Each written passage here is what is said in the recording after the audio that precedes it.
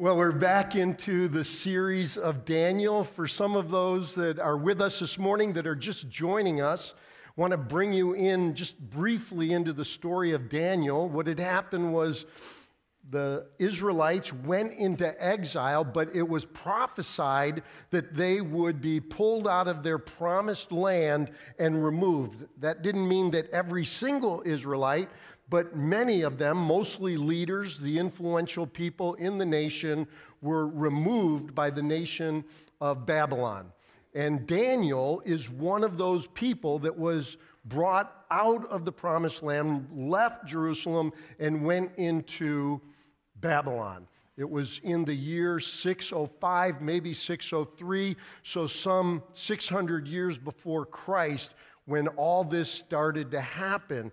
And so Daniel is given some visions, he's given some dreams, and as we look at this, we want to recognize that God was doing something powerful, something big in the life of the nation of Israel. Now, to bring all of us back into the story, I want to bring up a chart. This will refresh some of your memories if you were with us, and that is back in chapter 2, Nebuchadnezzar, the king of Babylon, got a dream. But what he did was he wouldn't tell his people that would interpret dreams even the dream. And so Daniel was given from the Lord the very dream that Nebuchadnezzar had and then interpreted it. And what it was a statue, and some of you may recall it was a very large statue, and at the head was gold, and then there was a chest of arms of silver. Notice the metals as you go down. Then there's bronze, and then there's the final one that was iron and clay mixed together. Well, then in chapter 7, Daniel gets a vision, dreams. We're going to link some of that together. And this is a similar kind of dream that Nebuchadnezzar had. There was several animals. One was a lion. And we know today that even countries are represented by different animals. So like the United States, we think of the eagle, and you can think of Russia as the bear, right? There's different ways animals have come in. Well, what God gave Daniel was this vision, and so there was this lion with this wings, there were a bear with 3 ribs, there was a leopard with 4 wings and 4 heads, and all of this is significant, and then there was this beast with iron teeth. Then chapter 8, we move into another vision that Daniel had, and it was revealing who these countries are. And so the first one was Babylon, and then Babylon would be replaced by Medo-Persia, and then Medo-Persia would be replaced by Greece, and then Greece would be replaced by Rome. And so then we pushed into chapter 9 because what had happened was Daniel was reflecting on these dreams, these visions, and thinking about Jeremiah and what Jeremiah had prophesied years earlier. He now was deeply troubled. He was troubled because he didn't understand what God was doing. And how many of us here have times in our lives, maybe you're in one now, and you're like, what is God doing? If it's not in your own life, what is God doing in my life? You might be saying, what is God doing in our country? Or what is God doing in the world? And what we're going to find out today is that Daniel's God, his view of God, was too small. So let me just ask you the question. How big is your God? How big is your view of God? As I was reflecting on Daniel, I have a library. I have lots of books in my library, and there's one small paperback. I hadn't read it for over 30 years. And the title of it is, Your God is Too Small. And what the author talks about is how we create God in our image. We make God smaller than he is. We make him in a way that keeps him in a box.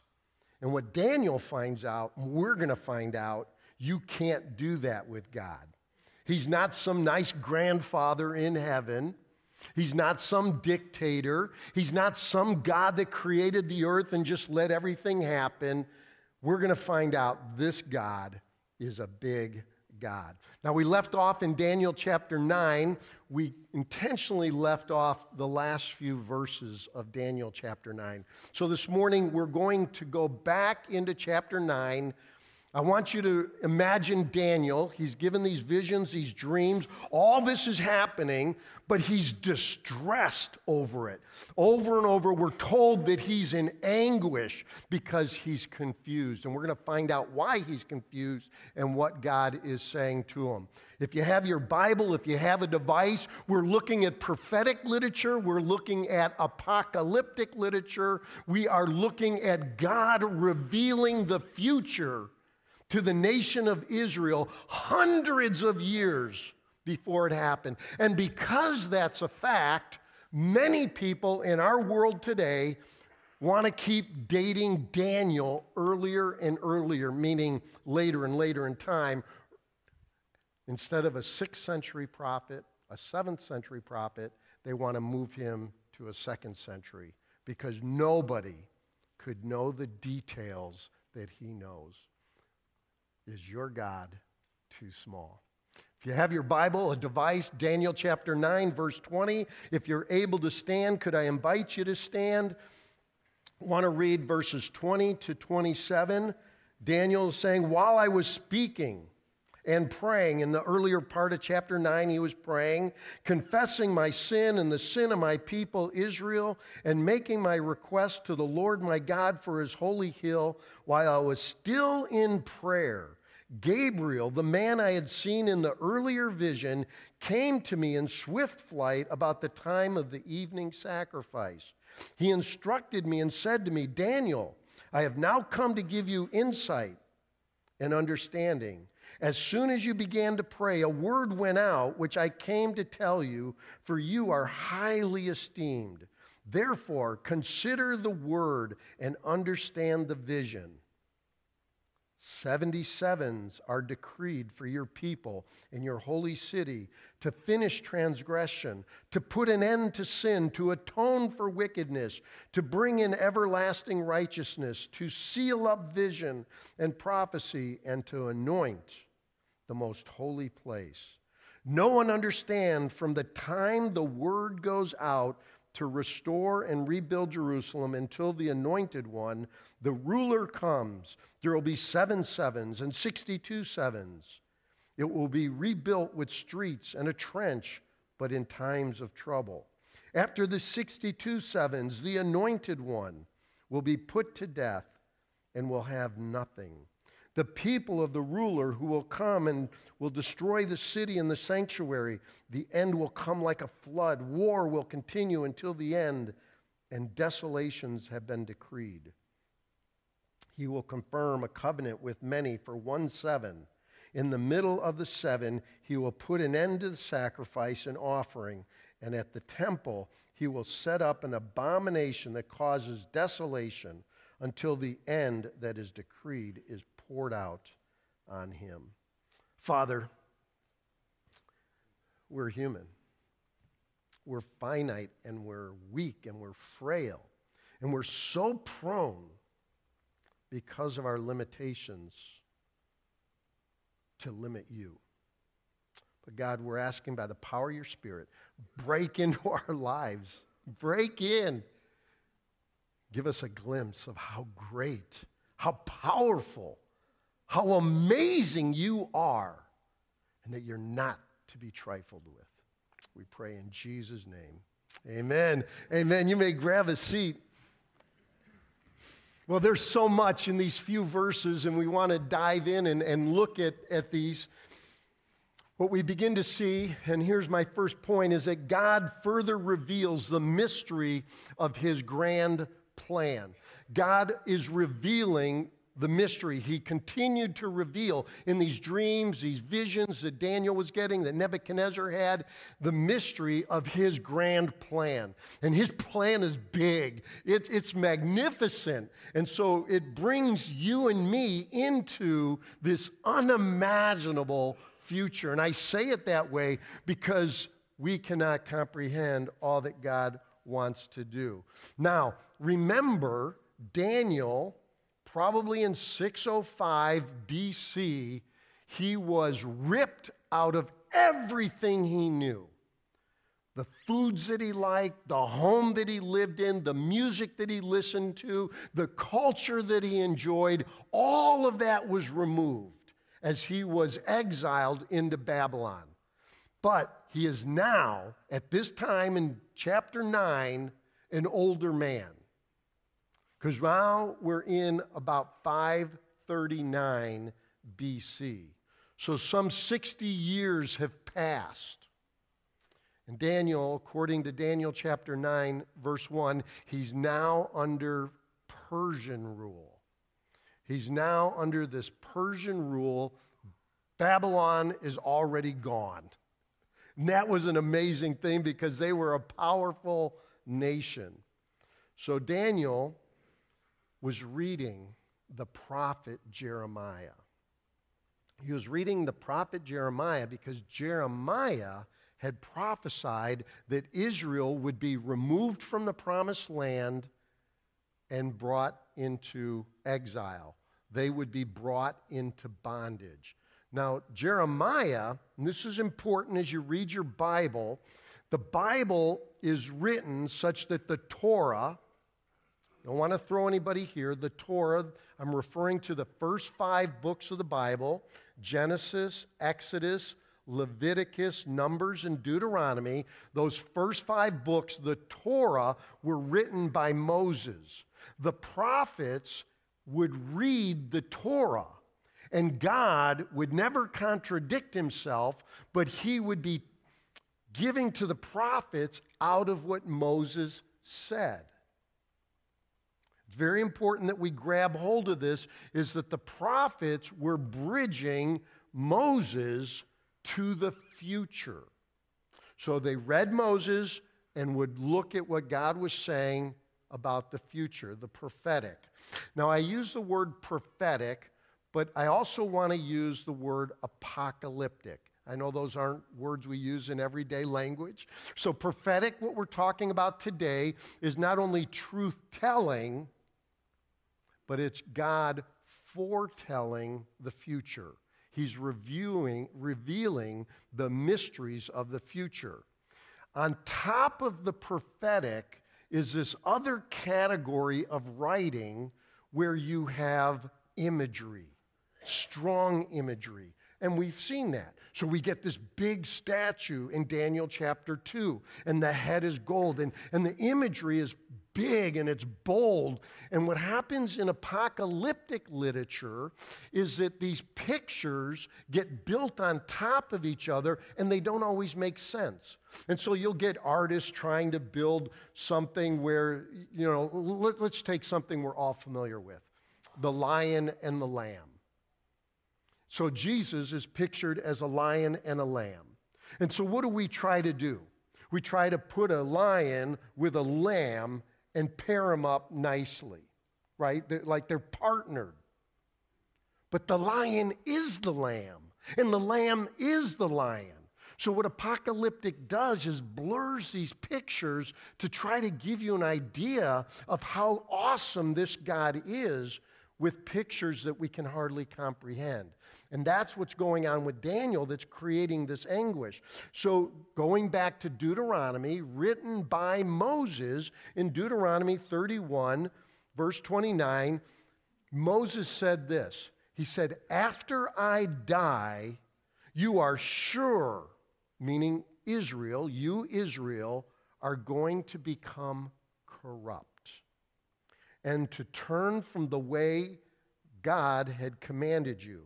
In the days to come, so this is Moses, one of the greatest prophets in the Old Testament, he's prophesying and saying, in days to come, disaster will fall on you because of the evil in the sight of the Lord, and arouse his anger by what your hands have made. So Jeremiah, now Moses wrote in 1400 BC. I'm going to give round dates. Jeremiah writing around 650 BC, so 1400. You need to go forward, let's say 750 years. Jeremiah's reading Moses, knowing that they were going to corrupt or abandon the Lord, turn and embrace their sin. Jeremiah now is given more. And this is what Daniel's reading. So in Jeremiah chapter 25, therefore, the Lord Almighty says this, because you have listened to my words, I have summoned my servant. Because you have not listened to my words. Because Israel had not obeyed. Because they went their own way. Now, this is sounding a lot like Christians in America. They just do whatever they want to do. They live however they want to live. And God is saying back to Israel, because you have not listened to my words, I will summon, and listen to these words, my servant Nebuchadnezzar. I mean, Nebuchadnezzar was a cruel king. He was brutal. He was a tyrant. And God calls him my servant. You know why? Because he's going to use him to discipline his people. So if you read the book of Habakkuk, I mean, Habakkuk is stunned. He's saying, God, you know, your people, Israel, we're bad. But the Babylonians, they're 100 times worse. How could you be using them? But Jeremiah had prophesied that God was going to use Nebuchadnezzar, king of Babylon. And then he said, Israel, you will serve the king of Babylon 70 years. So, in 605 BC, Babylon came and started conquering Israel. They were stopped outside of Jerusalem, so then the temple was still intact. But in 586, so from 605 BC, you got to go down a couple more years to 586, the temple is now destroyed. Jerusalem is in ruins. Daniel is in Babylon, and the 70 years that Jeremiah prophesied is almost over. But here's what happened. Jeremiah said that you're going to go back into the land, and there's going to be blessing. But Jeremiah didn't make clear when all that was going to happen. So with these visions of these other nations coming in, like Persia, like Greece, like Rome, they were cruel nations. They destroyed people. Babylon was a cakewalk, and Daniel now is in anxious mode. He's like, God, what are you doing? So here's where it starts impacting our lives. We are a lot like Daniel. We tend to assume that if God is in control, our lives should run smoothly. I can't be alone in this. Like, give me an amen. Shake your head. Say something. Let me know, right? I mean, am I the only one that if I'm like God's in control of my life and the world, then things should run smoothly in my life? I just kind of assume these kind of things. And that's how Daniel was. But God is saying, Daniel, that's not what's going to happen. And this is why he was troubled. So let's dive in. We get this in verse 24, the 77s, the mystery of the 77s, right? So Daniel is told there's going to be 77s. Now, some of us are not as familiar with the Old Testament. I understand that. But sevens were big because you had the Sabbath every 7 days. That's just worth pausing for a moment. No other ancient culture in the world would say, stop working and take a day of rest. So the sevens are significant. But 7 is also symbolic.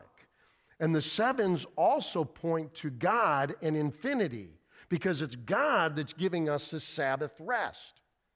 But it gets better. You got the 77s, I put in there 49 years.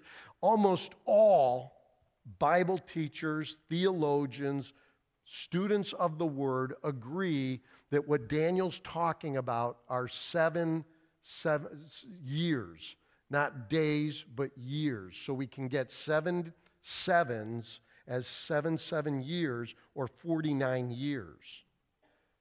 That becomes significant because the 49 years, if you're familiar with the Old Testament, is the year of Jubilee.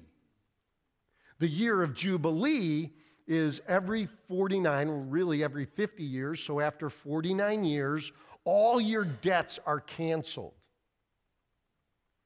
All the land goes back to the original owners. All of this is blessing. So when we read Daniel, we also have to be reading our Old Testament, recognizing that Daniel was reading Moses as well, and recognizing the year of Jubilee, recognizing the Sabbath, that these things are linked. But then he starts tying in the 62 sevens, and that's 434 years. And then we get a 1/7. So he lays this out in verse 24, and this is all wrapped up into mystery. So you got 1/7, or 7 sevens, 49 years, 62 sevens, which comes to 434 years, and then you've got the 1/7. And that's how Gabriel breaks it out for Daniel. Now, we love to be very detailed to the moment in years. Now, without discounting any prophetic words of Daniel, I don't think that he's concerned just about the years. Because if you're concerned just about the years and the dates, then you're going to miss the year of Jubilee and all the significance of Jubilee. If you're concerned only about dates, then you're going to try to line things up. And now you're going to have challenges with Jewish calendars, Gregorian calendars. You're going to have to convert it to days because the Jewish year was 360 days. Our mindset, because we have a scientific one, knows, we all know this, I hope you all know this, there's not 360 days in a year, is there? How many are there? 365, but because it's a little bit more, you now have to add a leap year.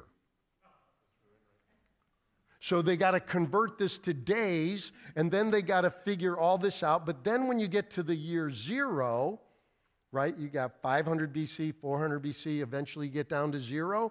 The Jews didn't count 0, so you got to skip a year. Don't count that in. And so when you start setting dates, let me tell you, you are going to have a lot of fun. Now, I'm not opposed to God or to theologians and Bible teachers and all us Bible students to try to get this nailed down to an exact date, but I'm telling you, there's so much disagreement out there. And I just wonder if we get so fixated on the wrong thing. Not that these aren't important, but what's really important is what God's doing in the big scheme of things. So as we look at this, we've got the mystery, and in verse 24, he starts unpacking what all these sevens mean. So very quickly in verse 24, he says that all these 77s is God's going to do this. He's going to put or finish transgressions. He's going to put an end to sin. Now, you and I know when the transgressions were going to be finished. We know when God was going to put an end to sin. It starts getting wrapped up in Jesus Christ, doesn't it? So 77s all of a sudden are bigger than just numbers. They're bigger than dates. They're bigger than you can imagine because God is doing something huge to atone for wickedness. When did atonement take place? At the cross of Jesus Christ, to bring in everlasting righteousness. That's That's what Jesus did. To seal up vision and prophecy, God was through his Son saying, I am bringing an end to all these things and to anoint the most holy place. Now, you and I know that Jesus did all this, but we also know we continue in sin. So did he finish all sin? Is it all wrapped up just the way we would like? We would say, well, yes and no. Yes, in that Jesus, his finished work on the cross, completed everything and dealt with our sin and removed our guilt and our shame. Think of that. You can walk out of here this morning freed from all those silly things you did as a child, those foolish things you did as a teen, those things you're embarrassed to tell anybody, those thoughts that are lurking in your head that if anyone knew would bring shame on you. But you still have them. So we know that something bigger is happening too.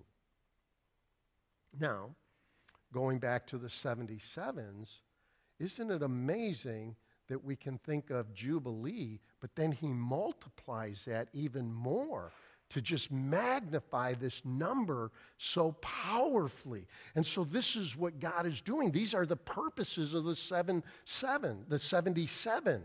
That's how it's written in Hebrew. So we begin to see all of this.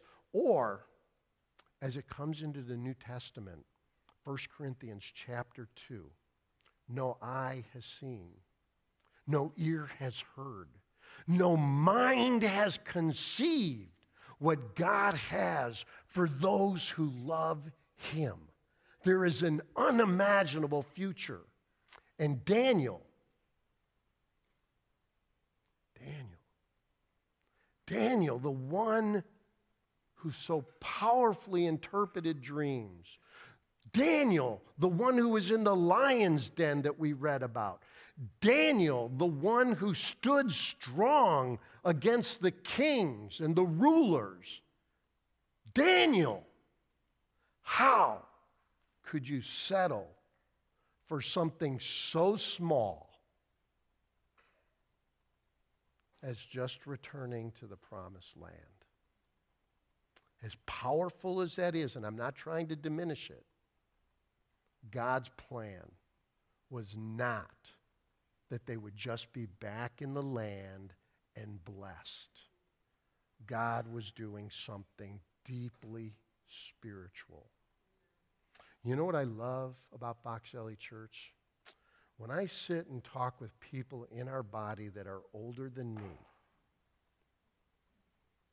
they now see more clearly than ever what really matters. They've lived enough life as they pray for their great-grandchildren, as they pray for their grandchildren. It's not much about physical things. I'll tell you what they're praying for. That their grandchildren and their great-grandchildren and their children would walk with Jesus Christ all the days of their lives. The things that really matter. Because when you get older, you realize the brevity of life. Well, let's look at verse 25. Gabriel saying, now Daniel, know and understand this. From the time the word goes out to restore and rebuild Jerusalem. Let's be really clear. From the time the word goes out. So he's under Persian rule, and Cyrus, a servant of the Lord, starts sending the exiles back to Israel. Isn't that powerful? So the word that goes out, I think, is Cyrus and then other rulers that come after him, because there's 4 times it's decreed, send the people back, send them back to their home, send them back to Jerusalem, send them back to Israel. And I could give you all these dates, but I don't want us to get hung up on dates. But then he says, from the time the word goes out, the first word that went out was in 538 BC. Under Cyrus, they start heading back until the Anointed One. See, I circled the Anointed One. The ruler comes, there will be 7 sevens and 62 sevens. That is a total of 69 weeks. And what we begin to see is that Daniel is getting a vision that there's going to be this promised Messiah, the Anointed One, that as we read this, we begin to see better and more clearly in hindsight than Daniel could see in looking forward. There's the promise of the Messiah. Then in 26, the first part of it, after the 62 sevens, so we have the 7 sevens and then the 62 sevens. After the 62 sevens, it says the Anointed One will be cut off. He will be put to death. Daniel is recognizing that this one, this Messiah, this promised one, is going to die. Now, does he understand the crucifixion and all? I don't know all that Daniel understood. But when you read verse 24, that there's going to be an end to transgression, there's going to be an end to sin, something powerful is going on. This is no ordinary Anointed One. Are you seeing how big this is getting? That this has to be something powerful to satisfy a holy God with all the sin of the world takes a God-man. And that's what Daniel's prophesying. And this is so big. And it's overwhelming to think about it. The second part of 26, the people of the ruler who will come will destroy the city and the sanctuary. Wait a minute. We're now down the road. The Anointed One has come. And what we do know is that Jerusalem and the temple was destroyed in 586. We know by secular historians and biblical story that in 516, 70 years later, there's a new temple and the city's rebuilt. And the people are back in the land. I think what this verse is talking about is that, again, the temple would be destroyed.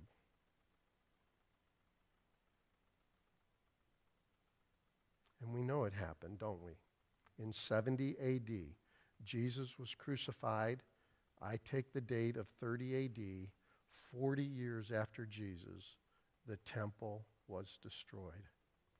Daniel is prophesying all of this. You can see why secular historians say there's no way someone could know this. Well, you can't know it apart from a God who reveals it. Verse 27, the most difficult verse maybe in the whole Bible. He will confirm a covenant with many for 1 7. Now the he at the beginning, I circled it because who is this he? Is it the Anointed One? Or as a large swath of evangelicals would say, not the largest swath, but a large group would say that this is the Antichrist. But maybe it's the same one that we're reading about, the Anointed One or the ruler that's mentioned in verse 25 and 26. If it's the Anointed One, Jesus, the ruler, then what is he talking about? The new covenant. He's establishing the new covenant, and he's going to destroy the temple because he is the temple, and that's how he reveals himself. He says, destroy this temple, and in 3 days I will raise it up, because he's the new temple. But others take the he as the Antichrist. Could be, because Daniel is also looking way beyond this moment in history of the first century.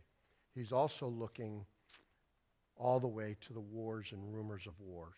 Now, I don't want to go too much deeper today, because chapter 10 and chapter 11 and chapter 12 is going to take us deeper into this. So come back. Let's dive deeper into the study of Daniel. But here's what I want to close with today. God loves his people and gives great hope. God loves his people and gives great hope. This was not written just to satisfy our curiosity. about the prophetic. God gave it to the people of Israel to encourage them for difficult times, to strengthen them when life was going to get really hard, and it was going to get really hard under the Greeks, under the Romans, and could we say in the 21st century? So it's written to encourage us that this world is in trouble. There is Antichrist, plural, and there is the Antichrist to come, as we talked about when I taught the book of Revelation. But I want to talk about this God who cares. Right out of what we just studied, there's three things I want to walk away with. God cares. He listens. We didn't look at it tightly, but remember Daniel was in prayer in verse 20, and it says that while I was still in prayer, God sent with swiftness Gabriel. God is listening to your prayers. One of our takeaways is that we need to be a praying people.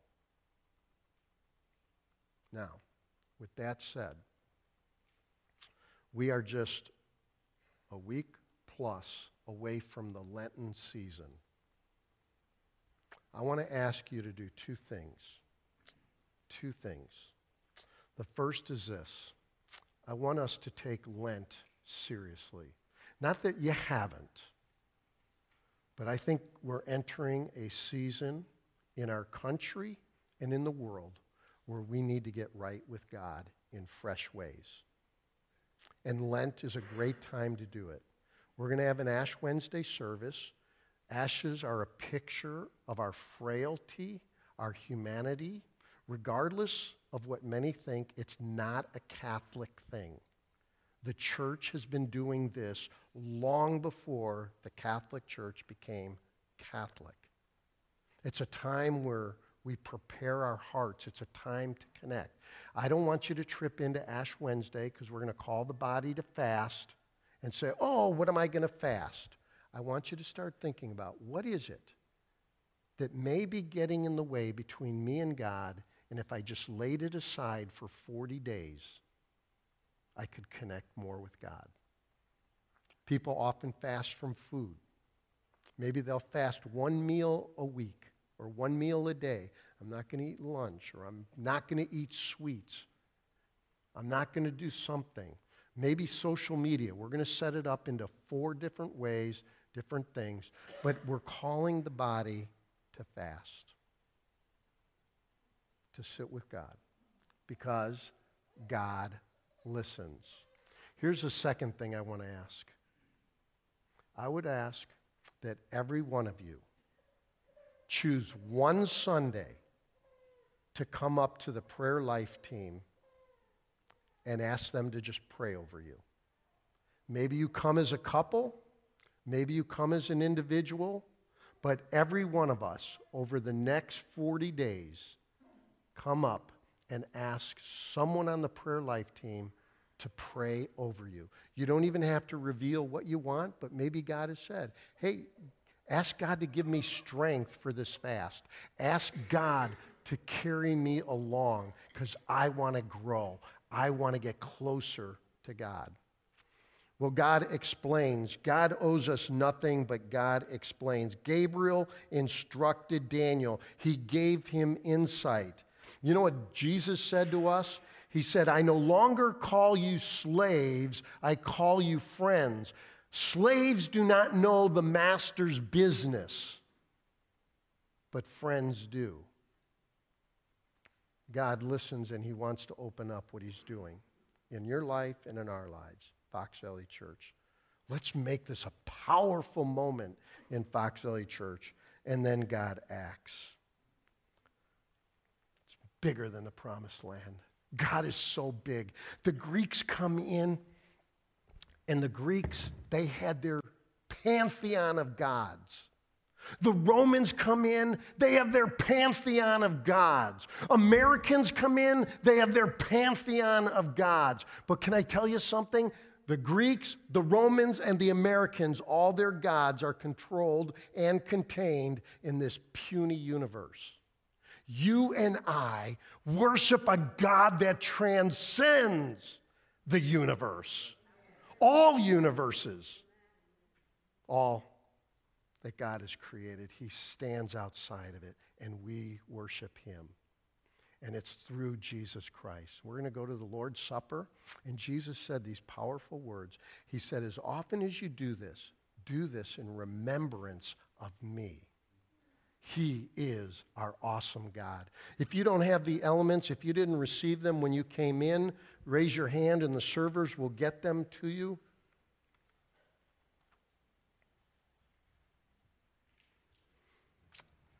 In 1 Corinthians chapter 11,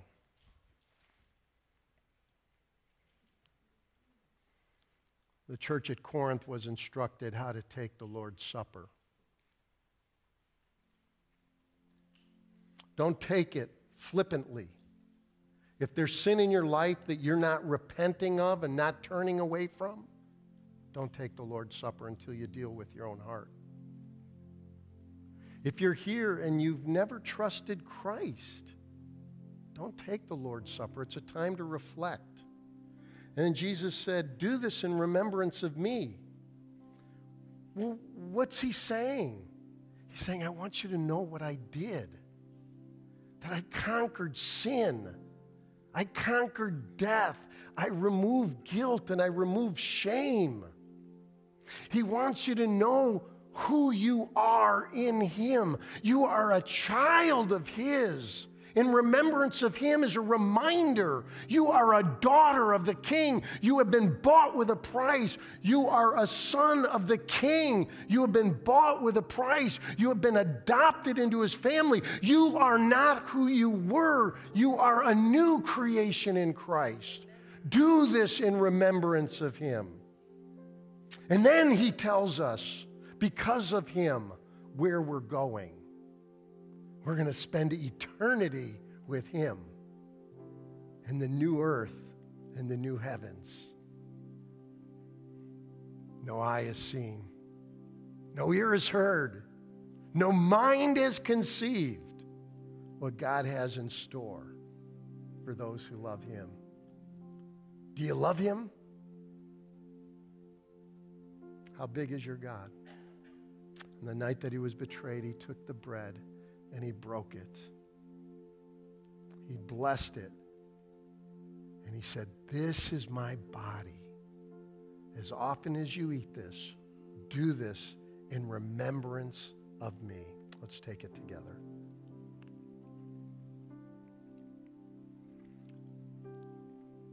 That same night, he took the cup.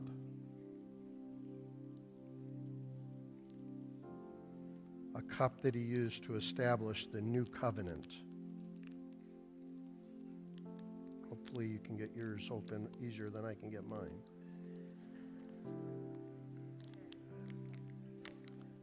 Well, now I'm spilling it. On the night that he was betrayed, he took the cup and he blessed it. And he said, this was to establish a new covenant. A reference to Daniel 9:27? Perhaps. A way to remove sin. Without the shedding of blood, there is no forgiveness of sin. He said, as often as you drink this, do it again in remembrance of me. Let's take it together.